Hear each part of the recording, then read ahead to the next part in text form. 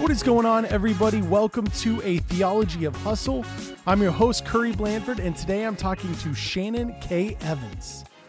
So I had Shannon on to talk about her book, Rewilding Motherhood, and y'all, it is awesome. This is like such a great conversation just about the spirituality of parenthood. A lot of times when we talk about the work conversation, we're not including the work that we do in the home, which can be a lot of different things. It doesn't necessarily have to be child rearing, but in this episode specifically, we get into what does it mean to child rear as a follower of God? What does it mean to be a parent in relation to God and in relation to our spirituality and the kingdom of God? And so we get into all sorts of amazing topics. We talk about Catholicism, which she has converted. She and her family have converted to Catholicism. We talk about some of the why behind that. We talk about Mary, the mother of Jesus, and the importance for understanding the life of Mary. We talk about going to therapy and the importance of that. We are in so many just great topics in this one. You're going to get a ton out of this episode.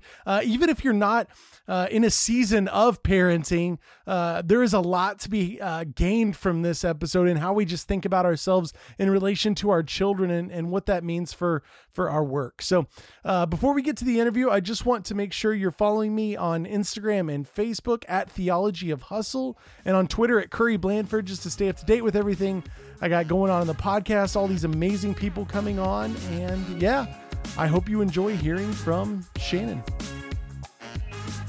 All right. Well, Shannon, thanks so much for making time and coming on the podcast. It's exciting to chat. Yeah, I'm so eager for this conversation. Happy to be here. I love it. I love it. Let's just start off and maybe just have you kind of introduce yourself a little bit to everyone. Sure. My name is Shannon Evans. I am married to a fella named Eric. We've been married for 15 years and we have 5 kids, 1 adopted and 4 biological. And we live in Iowa, central Iowa. And yeah, I'm a writer. I write kind of in the contemplative Catholic tradition. I'm Catholic, but was raised Baptist, so have a very like ecumenical sense of being in the world, I would say. And let's see, I write a column for the Jesuits, and I have written for a lot of different, online and print publication. G's magazine was one of my recent favorites. I love what they do. So yeah, I write a lot, I mother a lot, and try to just be involved in my community, and that's kind of my life. I love it. I love it. I appreciate all that stuff. Yeah, I even appreciated, so we're talking about your book, Rewilding Motherhood, which is awesome. And I very much enjoyed, but just even in there, you're talking about your story of sort of your conversion from, a Baptist background into Catholicism. And I love that there was just like, there was little pieces of you all throughout the book, where like these things really like were brought into your life, I guess, which I thought was cool. So yeah, it's like, it was important to me. I didn't necessarily want to make it a memoir because I wanted it to be a little bit more like personally applicable for the reader. But, as a reader, I really enjoy personal anecdotes and like just learning a little bit more about where the author is coming from. So I did try to include that. I'm glad it worked out. Yeah, for sure. Yeah. There's just you can identify more with somebody who's telling their story, right? That's why we like humans are attracted to stories. That's just, that's what we do on this that's what the podcast is, so right. I love that. It's cool. Okay. Let's, I feel like if we dig into the book, we'll dig into a lot of like of those aspects of your life since it is so personal for you. So can you just talk about like where Rewilding Motherhood came from and just kind of the genesis of all of that? Yeah. So my, the line that I always start with, because there's just nothing truer in the world, is that I always said, I did not want to be a mommy blogger. I did not want to write a motherhood book. I was going to write about serious things and write for a male and a female audience. And anyways, after the past 3 years, I've kind of really done a lot of inner work of looking at just the things that I've repressed. And I realized there's really a lot of sexism in that, of like, I've just internalized these messages that motherhood can't be serious artistic inquiry, or it can't be something worthy of my time or someone else's time. And not in the fact of raising kids, because I've always believed in that. But as far as, I guess, creating art or literature or spending a lot of time talking about motherhood, that's always been something that I've sort of pushed off. And so with this project, I really felt an invitation to press into that a little bit and explore that. And so kind of started um, unpacking a lot of, I guess, like social messaging about motherhood that women receive, and how that affects us, and what we can, how we can sort of begin the inner work of unpacking that spiritually, and becoming more free mothers and just women. Yeah. So why the wilding part, like rewilding? Yeah. We were going back and forth, the publisher and I, on a title for a while, and I wanted the word wild in there. Yeah. But I don't know if unconsciously I remembered the word rewilding, but I wasn't consciously aware of that word. And then one day I just sort of stumbled across it and it clicked. And what it means is, like, environmentalists will rewild a piece of land by removing all of the harmful human intervention that has been done to it, and maybe reintroducing species that were originally there, or basically just letting the land rewild itself until it comes to a, more biodiverse state. It has a healthier ecosystem, and there are like these very measurable signs to tell that things are going well. Right. But from like a human perspective, it might look less nice on the outside. But in actuality, we can see that it is thriving in the way that it was meant to be. And so kind of taking that principle to motherhood and say, if we kind of pulled back all of these detrimental human messages that we've applied to motherhood, what would be left? If we let it rewild itself, could it be a self-sustaining ecosystem that would be flourishing and vibrant, and maybe look a little unkempt from the outside, but in our hearts or in our lived experience, could it be a lot more vibrant and hopeful? And I think the answer is yes. Yeah. I love that analogy. It really helps sort of frame things for me, because, right, you go out into a forest and you don't expect there to be like straight lines of trees, and you don't expect, everything to be sort of kempt and put together, but it has the beauty is in the messiness, maybe, right? Yes. I think I really like that. I think that's helpful. So yeah. That's cool. So, I mean, I guess that leads me into thinking about one of the first things that sort of jumped out to me. Well, I'll back up.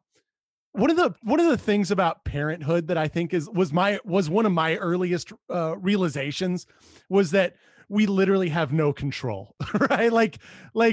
Even as in the womb, right? You feel like you want to have some control over that process, but there is no control. And like so much of, I think, motherhood and parenting as well is just this like realization of loss of control. Can you talk about some of that, like control, losing control, all of that? Yeah, absolutely. I mean, it is terrifying. And it's a new terrain, right? I mean, I think of women I know who have tried to conceive for a long time, and there is no way that you can make that happen. There is a complete lack of control in that. And for me, I became a mother through adoption first. Yeah. And I was totally blindsided because of early trauma. There were behavioral things, and there were specific challenges to our situation. And so I think that the loss of control was maybe even more intense, because it wasn't even the normal kind of out of control that my friends were experiencing, and oh man, that just like wrecked me for several years. And I think that is a really common experience in parenthood, because there is no way to prepare for that. We spend our whole life learning how to control our environment, learning how to control ourselves, learning how to control what we want the outcome to be. And then you get thrown into parenthood, however it happens, and realize like there are very few things that I have power over here.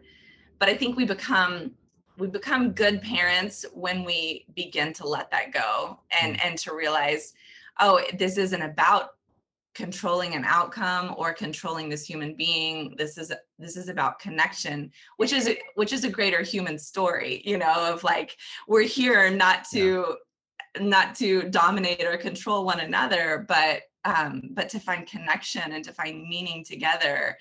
And I think parenting is such like a microcosm of just being a human being.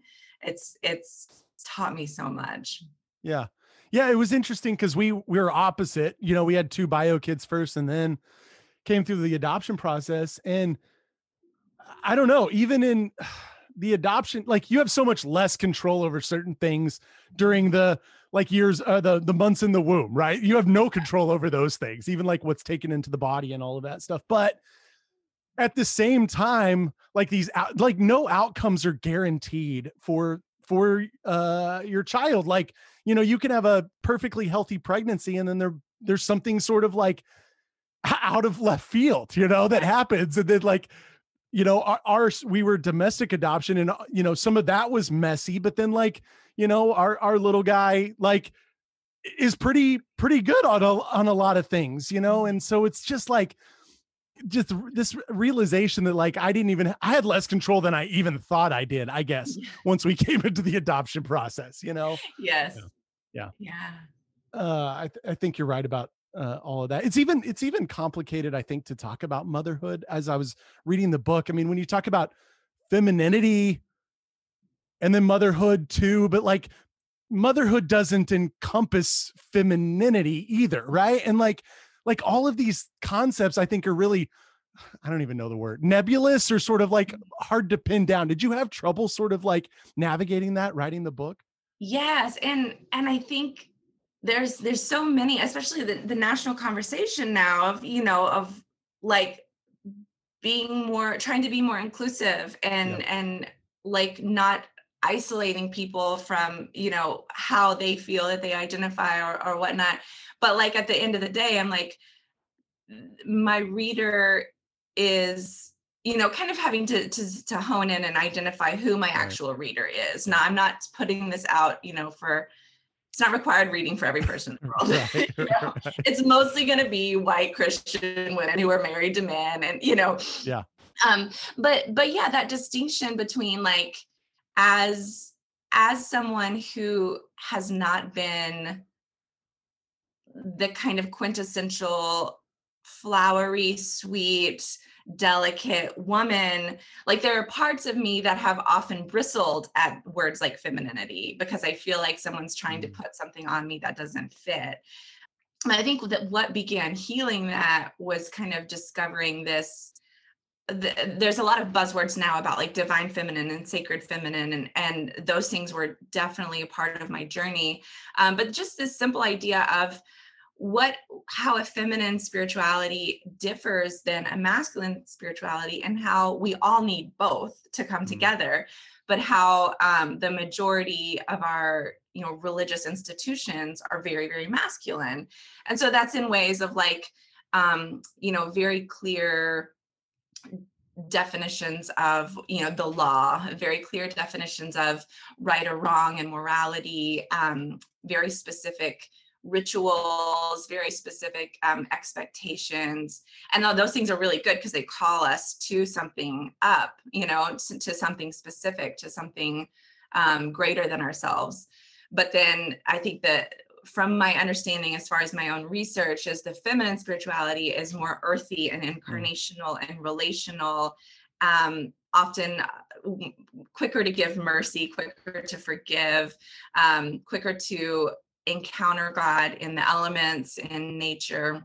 And so, like I said, it's tricky because it's not like, yes, it is male and female, but also we are meant to integrate both of them because we have both parts. And, I'm married to someone who is not the stereotypical man who like watches football on Sundays or whatever. Like he would rather read poetry and, drink coffee. I mean, he loves beer, but like, he's very, he's very outside the box in some of that way. And so that's really been helpful for me, because often when I get into the stereotypes too much, he kind of reminds me, well, that's not exactly true, or not everybody's like that. And I think it's helpful for me to kind of integrate some of those so that it's not this dualistic thinking of masculine, feminine, male, female, but kind of trying to seek ways to become a whole person by all of that coming together. That was a long answer to your very good question. No, I think that was a great answer. I appreciate that answer, because we do get into these binaries. We're just binary people, and I think a lot of it's trying to come to the center in a lot of those things, but there is no like masculine means this, feminine means this, and it's like I think it's detrimental a lot of times to kind of just how we just think about ourselves. Like you were saying, can you talk a little bit about, like, when you say, even the word feminine was hard for you, can you talk about what you mean by that? Like what you felt like didn't necessarily fit in that word? Yeah. I feel like for most of my life, when that word has been used, it means like wears dresses and, maybe has vases of flowers around the house. And actually both of those things I really like.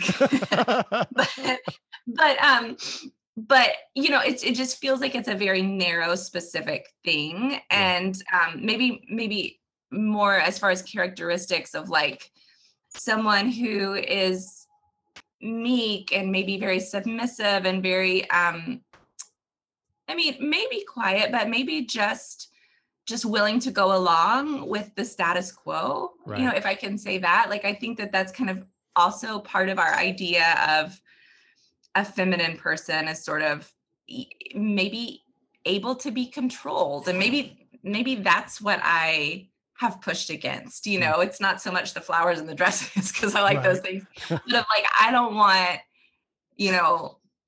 people thinking they can walk all over me, or I don't want to be taken advantage of, or I don't want to be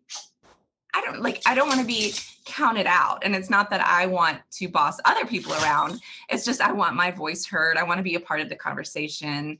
And I feel like that this kind of idea of feminine that at least I was thinking, and I think a lot of times we think is a lot more submissive and kind of going to go with the flow. And I don't always want to go with the flow. Right.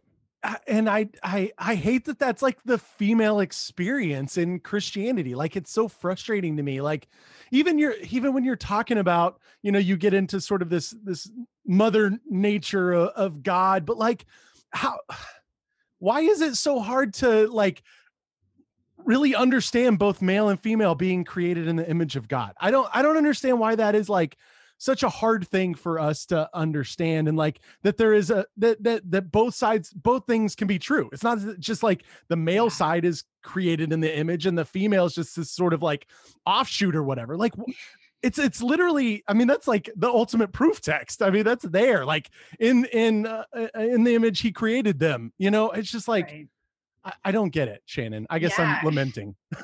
I know. It's very frustrating. And it's, I'm sure, a product of, centuries of patriarchal societies where, the women didn't have the legal rights or even in the biblical text, we see a lot less equality than we have today. But it's like, right. Why hasn't that part caught up the way that the rest of society has, Yeah. Right. But I going back to that, I do think that there's like this binary that you're talking about of like, if we start exploring or asking questions about the feminine parts of God, then people can get really scared and really defensive. And like, you're trying to like totally change my religion, or you're practicing some kind of heresy. But when the reality is like, but what we say is God is spirit, God is neither male or female. So like, right. Why not have permission to explore all of who God is, and not discount one or the other? It doesn't mean like down with the metaphor of God as a father. Like, it doesn't mean that, Right. It's trying to expand and create more love for God because we see more of God. Yeah. Yeah, I think that's true. And there, I mean, we totally neglect the metaphors where God is pictured as a woman, and I think that's, yeah, I think we just miss like a big part of our Christianity that way. Have you found that, like, I mean, maybe you don't want to dig into this, but have you found like your transition from, Baptist to Catholic, has that shifted in some way? Are there different ways of thinking, just like in the Catholic Church about that? Well, I think the Catholic Church is so big. It's almost like, are there different ways to be, like, how many different ways are there to be Protestant? Right. That's like how Right. many. Yeah. I mean, Catholics are obviously more under a unified umbrella, but there's there's such a wide spectrum of practice and experience and even belief in some ways.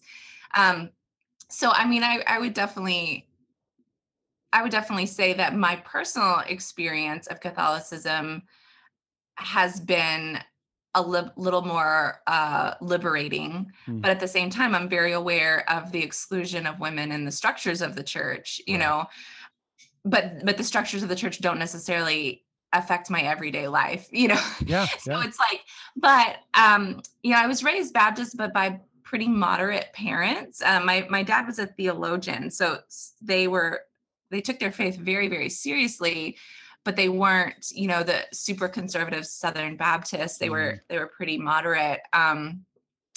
And so I think I've always really seen women lead churches. I've always really seen women have a voice and be taken seriously. And I'm really lucky in that much of the staff is female and not just, children's ministers or whatever.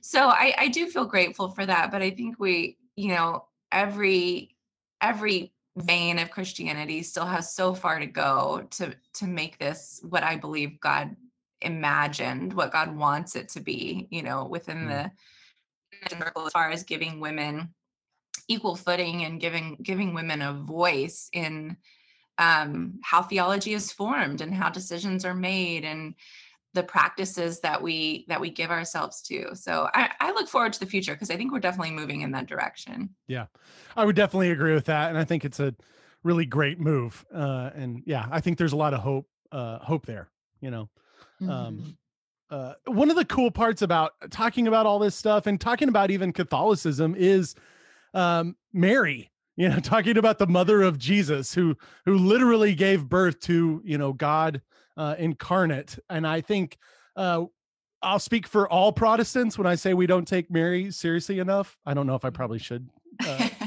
say that, but like you even talk a little bit about in the book how like Mary was sort of a tripping point for you at some point with Catholicism, and then you sort of realized the I don't know, the importance of Mary. Can you maybe talk a little bit about that? Yes, I could talk about Mary all day.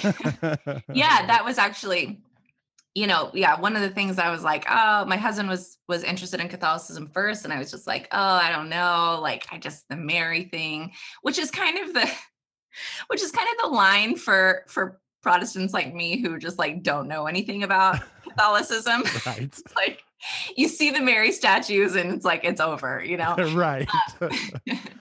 So it was a lazy answer, but yeah, I mean, even when I had done, gone through the classes and learned all about Catholicism, it was still, Mary was like, I mean, she's fine, but like, I don't really have a lot to, like, I don't engage that very much, like as a new Catholic. But then it was sort of in the throes of the most painful year with our oldest son, who was, I guess, 3 and 4 at the time, when it just began clicking of like, oh, there is a mother I can relate to. There's a mother who I can ask to pray for me because I believe that the saints in heaven can pray for us. Like, I think that that's true. And it was just like this really transformative thing because my idea of God as a father is a very loving parent. I've never had a problem with that. I have a great dad, and that metaphor has always felt good to me.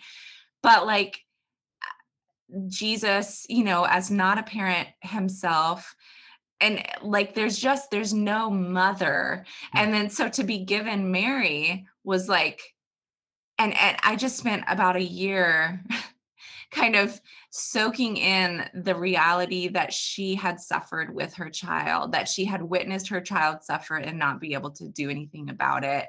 And that was so unspeakably comforting to me to have that, to have Mm. that picture, to have that sort of presence in my life.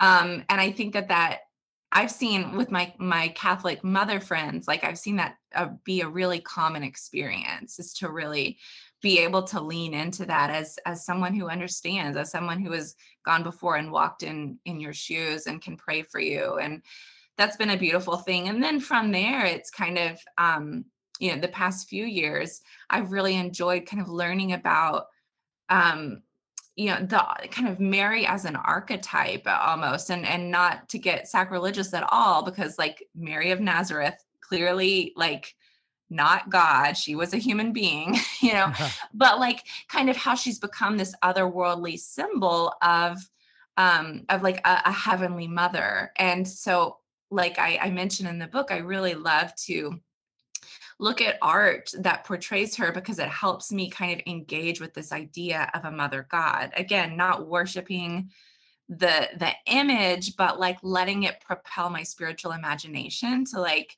be nurtured by a mother God, be nourished and be known in a way that I didn't feel known at the idea of mother God. I felt very loved, but it's like we need both, just like a Yeah. child, Yeah. you Right. know? No, I think that's great. I love talking about that. I love just, I mean, even just like it reaffirms Jesus's humanity, that he was born of a woman, you know, and just the bodily nature of all that. And I think it's a really important thing for us to keep coming back to. And yeah. So I would say that I was definitely in that same boat of like, oh, with Catholicism and Mary and all that stuff. And like, you know, I think it shows how much Protestants miss out on a piece of you know, the story in a lot of ways Yeah. too. So I think that's Yeah, I agree. Like I think what you said is exactly right, is that it really hits home Jesus's humanity and yeah, his experience as a human. And I think we don't spend enough time, you know, meditating on that really. Like that's yeah. such a powerful, a little plug for my first book, Embracing Weakness. It's really about that, about kind Mm. of this incarnational faith and the idea of Jesus becoming human and what that means for our life. But yeah, I think even just like picking through the stories in the Bible, that Mary's not in a ton of the Gospels, Yeah. but where she is, it's so familiar. Like Mm. it's so, one of my favorites is the wedding at Cana, where she like bosses Jesus around and tells him to turn Right. the water into wine. And he kind of like snips at her or whatever, you know, but Yeah. then he does it because it's just like such a sweet portrait of family life, and it really humanizes these people that have become so much larger than life that we can't really see ourselves in them. And if we can't see ourselves in um you know, Jesus, who became human, like what's the point? We got to go there. We've got to be able to make that connection and see how that attachment is there in that Mm. way of that solidarity, I guess is the right word, that he's offering us in that. Yeah. Yeah, I think that's good. I'll make sure the other book is in the show notes along with this one, so people can Oh, check thanks. that out. It sounds awesome. Uh, yeah, and then you see her at the biggest points in his life. I mean, she didn't travel with him, but like when he's on the cross, you know, there's Mary, and in these places that you would expect a mother to be, you know, Yeah. really. Yeah, the resurrection. And Right, yeah, I mean, it's interesting. It's like doesn't even say that she didn't travel with them. Like maybe right. she did, don't, you know, but Yeah. yeah, I think it's a fun study to look and see the specific places where she appears and what happens. It's very endearing and comforting, I think. I very much agree with that. So that brings me back to this idea of sacrifice, right? Because I guess so. A woman, I mean, when you're giving birth, when a child's in the womb, like you have sort of, in a lot of ways, given your body over to that child, right? I mean, like, and Yeah. that goes on throughout, like sort of early feeding and right. And you talk a lot about like this self-sacrifice aspect of motherhood, but like maybe even sort of disconnecting from that self-sacrifice, like that motherhood is encompassed in sacrificing oneself, for their children. Can you talk a little bit just about that aspect of motherhood? Yeah, one of the things that was important to me in the book was like to help women kind of extrapolate this idea of self-sacrifice and selflessness. And I think selflessness, generally we use that as a positive word, but if you think about it, I think it's something that women really internalize of like, oh, especially women in the Christian tradition, Yeah. maybe because we're getting these messages of like, you lay down your life for your friends, greater love hath no man than this, Right. But women are already asked to do that. Mothers are already asked to do that. Yeah. And so it feels like, well, I guess the only solution is for me to become absolutely nothing, for me to Yeah. have no needs, no desires, no hopes of my own, to just live to serve, and I think that gets obviously really dangerous and unhealthy for women. But yeah, it's a journey, because in the beginning, that's the gift, is that we get to learn self-sacrifice. We get to learn how to, what greater love is, laying Yeah. down your life for another, and one of my favorite images is the idea of, a newly postpartum mother, maybe breastfeeding and going through that struggle, and saying like, take and eat, this is my body for you, and understanding in a deeper way what that mystery means, and being able to embody that mystery. It's like such a holy and sacred thing, but it comes from a place of absolute depletion, absolute just flattened. And yet, like, the heart of God is not for us to stay there. We're meant to continue to grow out of that as our children grow through phases. And but so often women can stay there because we're receiving all of these messages, religious messages, social messages, that this is our highest calling, this is the most important thing in our life, is giving ourselves to these Right. people.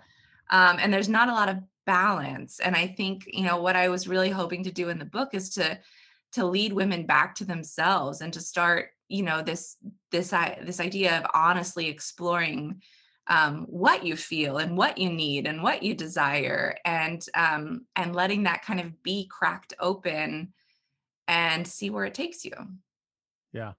Yeah, I really appreciated that. Even how you sort of organize the book, sort of internal, and then with the last half, sort of this external side of Yeah. things, and like all the things that you reframed for us. A lot of these things even spoke to me as a parent, like sort of reframing anger or something. Is I Yeah, think totally. those things are easy to get tripped up on when parenting, but especially being a mom, right? There's enough mom guilt around, like, not doing all these things good enough. And then like you throw in maybe not, being angry or something, or, and it can kind of melt you down a little bit, I think. Yes. Yeah, I totally agree. The mom guilt is so strong these days for our generation. Right. I don't know that other generations had it quite as much. I was just talking to a woman who's a little older than me at church, and that's what she said. And I was like, yeah, I don't know. I mean, I'm sure it depended on the individual, but I think in a social landscape, for some reason, the pressure on moms has really increased in this generation. I don't know why the reason is. Yeah. Yeah. It's probably social media has a lot to do with it, don't you think? I That's mean, true.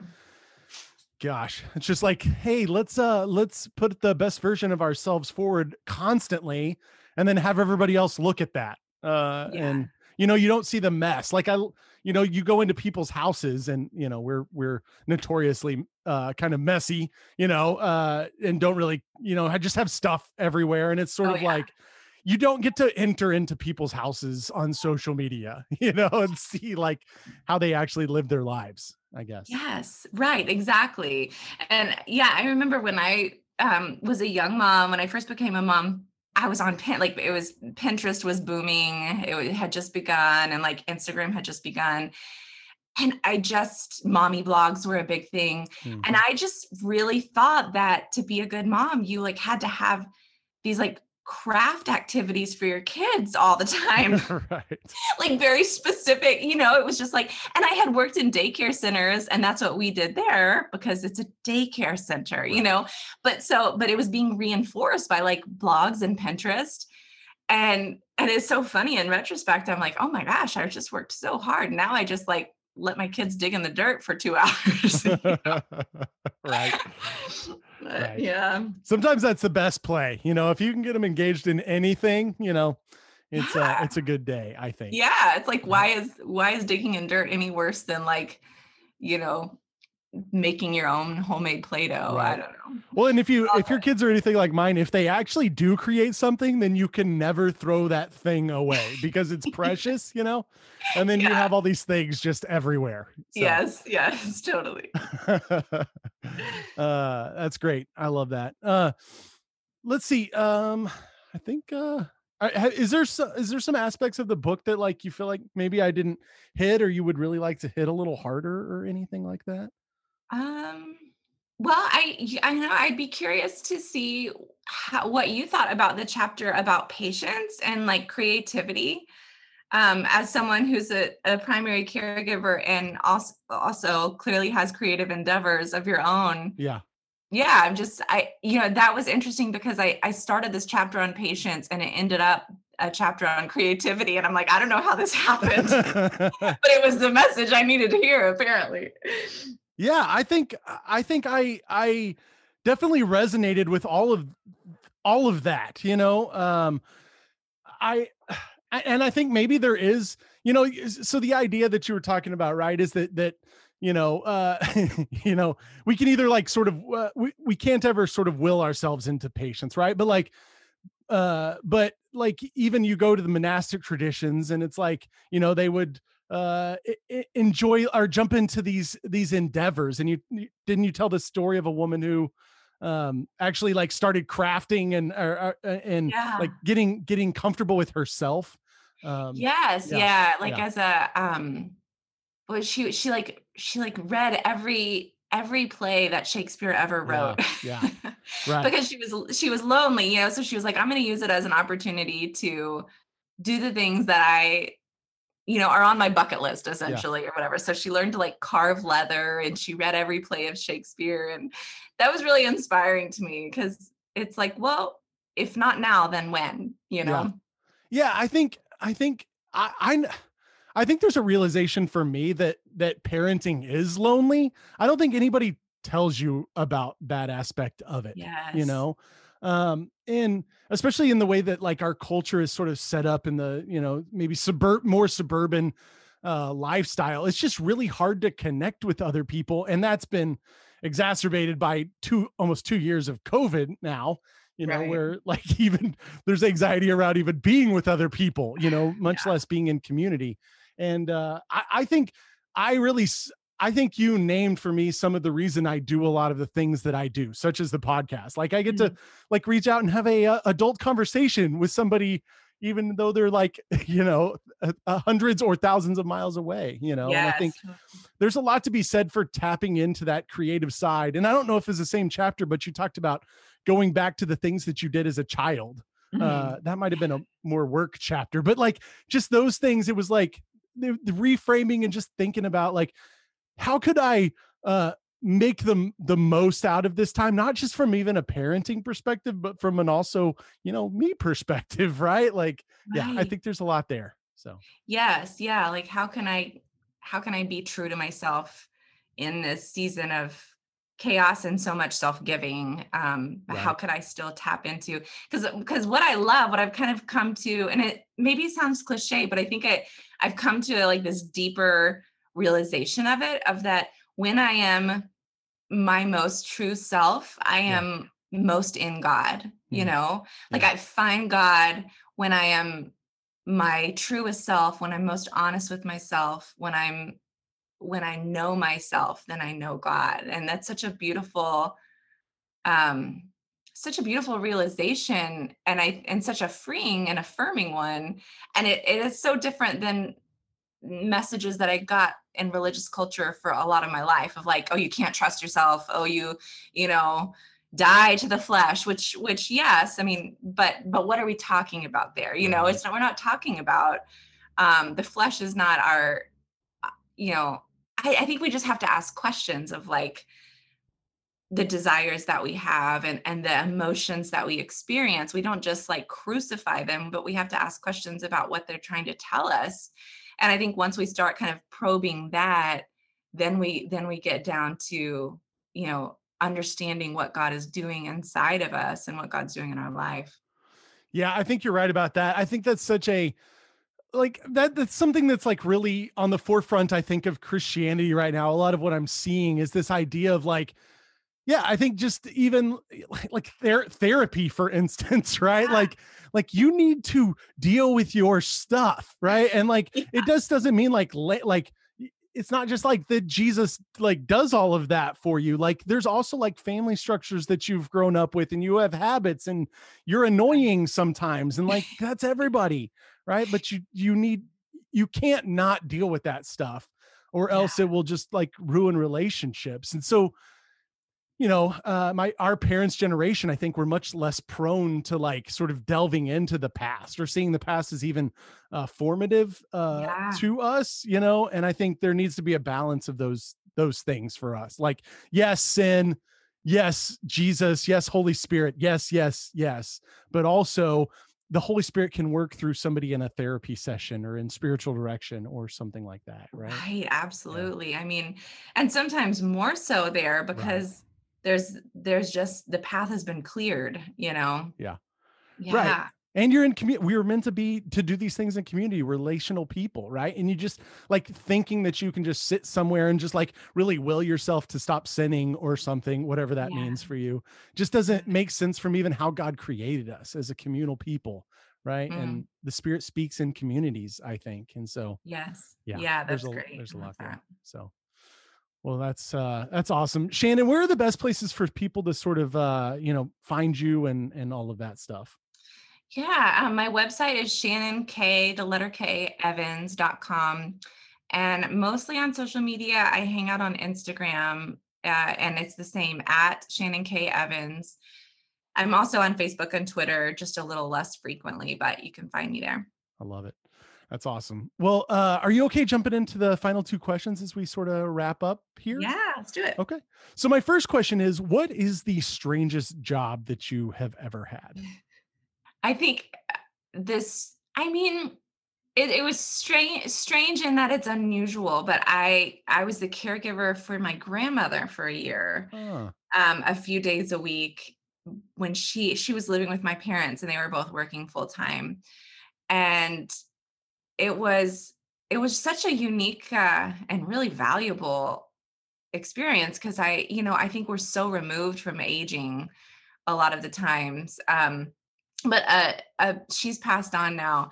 But it was really great for me to like deepen my relationship with her, but then also see and kind of empathize with the process of aging and how difficult it is, but how much value elderly people still have to bring to the table, have mm, so much to offer, not just wisdom, as we kind of like to say, but also humor and yeah. levity. And I mean, my grandmother was a really funny lady, and she made my life better. Mm, But yeah, the strangest part of that job was probably I had to clip her ingrown toenails quite ooh, frequently. yikes. That's a lot of love right there. That's It was a lot of love. yeah, Yeah, right. That's prepared me awesome. for motherhood. For sure, for sure. Okay, so then my final question is, what is one piece of advice you would give to somebody looking to bring God's kingdom more into their work? Ooh. Let's see, to bring God's kingdom more into their work, I would say pay attention. Hmm, I think noticing and paying attention is really kind of a radical spiritual act. And so often we can kind of get get hung up on like our own agenda or our own ideas about what needs to happen or how God should be moving in a situation or a place, and we actually miss what is already happening. And I think kind of tapping into that like spiritual practice of paying attention, and then from there kind of joining in to what God is already doing. Yeah. I love that. I think that's really important stuff, Shannon. And yeah, this, like, the book is awesome. I really appreciate the work, and just, yeah, I think the people are going to get a lot out of it. My wife, actually, when I got it in the mail, she was like, "Oh my gosh, I just put that on my list to read." She had seen it on somebody else's social. So that's awesome. I'm excited for her to read it, and we'll chat about it and stuff. So thank you for all the work, and thanks for making time for me on the podcast. Absolutely. It was a pleasure. Thanks for having me on.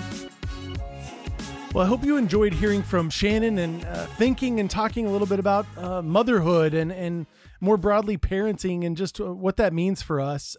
Go check out Shannon's stuff. I linked her website. You can find all those books we talked about, all her writing, just so much good stuff there. Make sure and go check that out.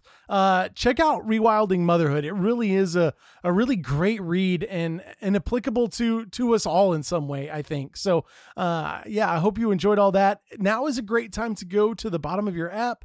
You can leave a rating and review for me there in your iTunes app. It just helps get the word out about the podcast and lets people know other people are listening and enjoying. I greatly appreciate it when you do that. Please share this episode far and wide. If you have somebody that could really benefit from it, I just ask you to share it with them. Word of mouth is the best way to get a theology of hustle out there. So until next time, get out there and hustle.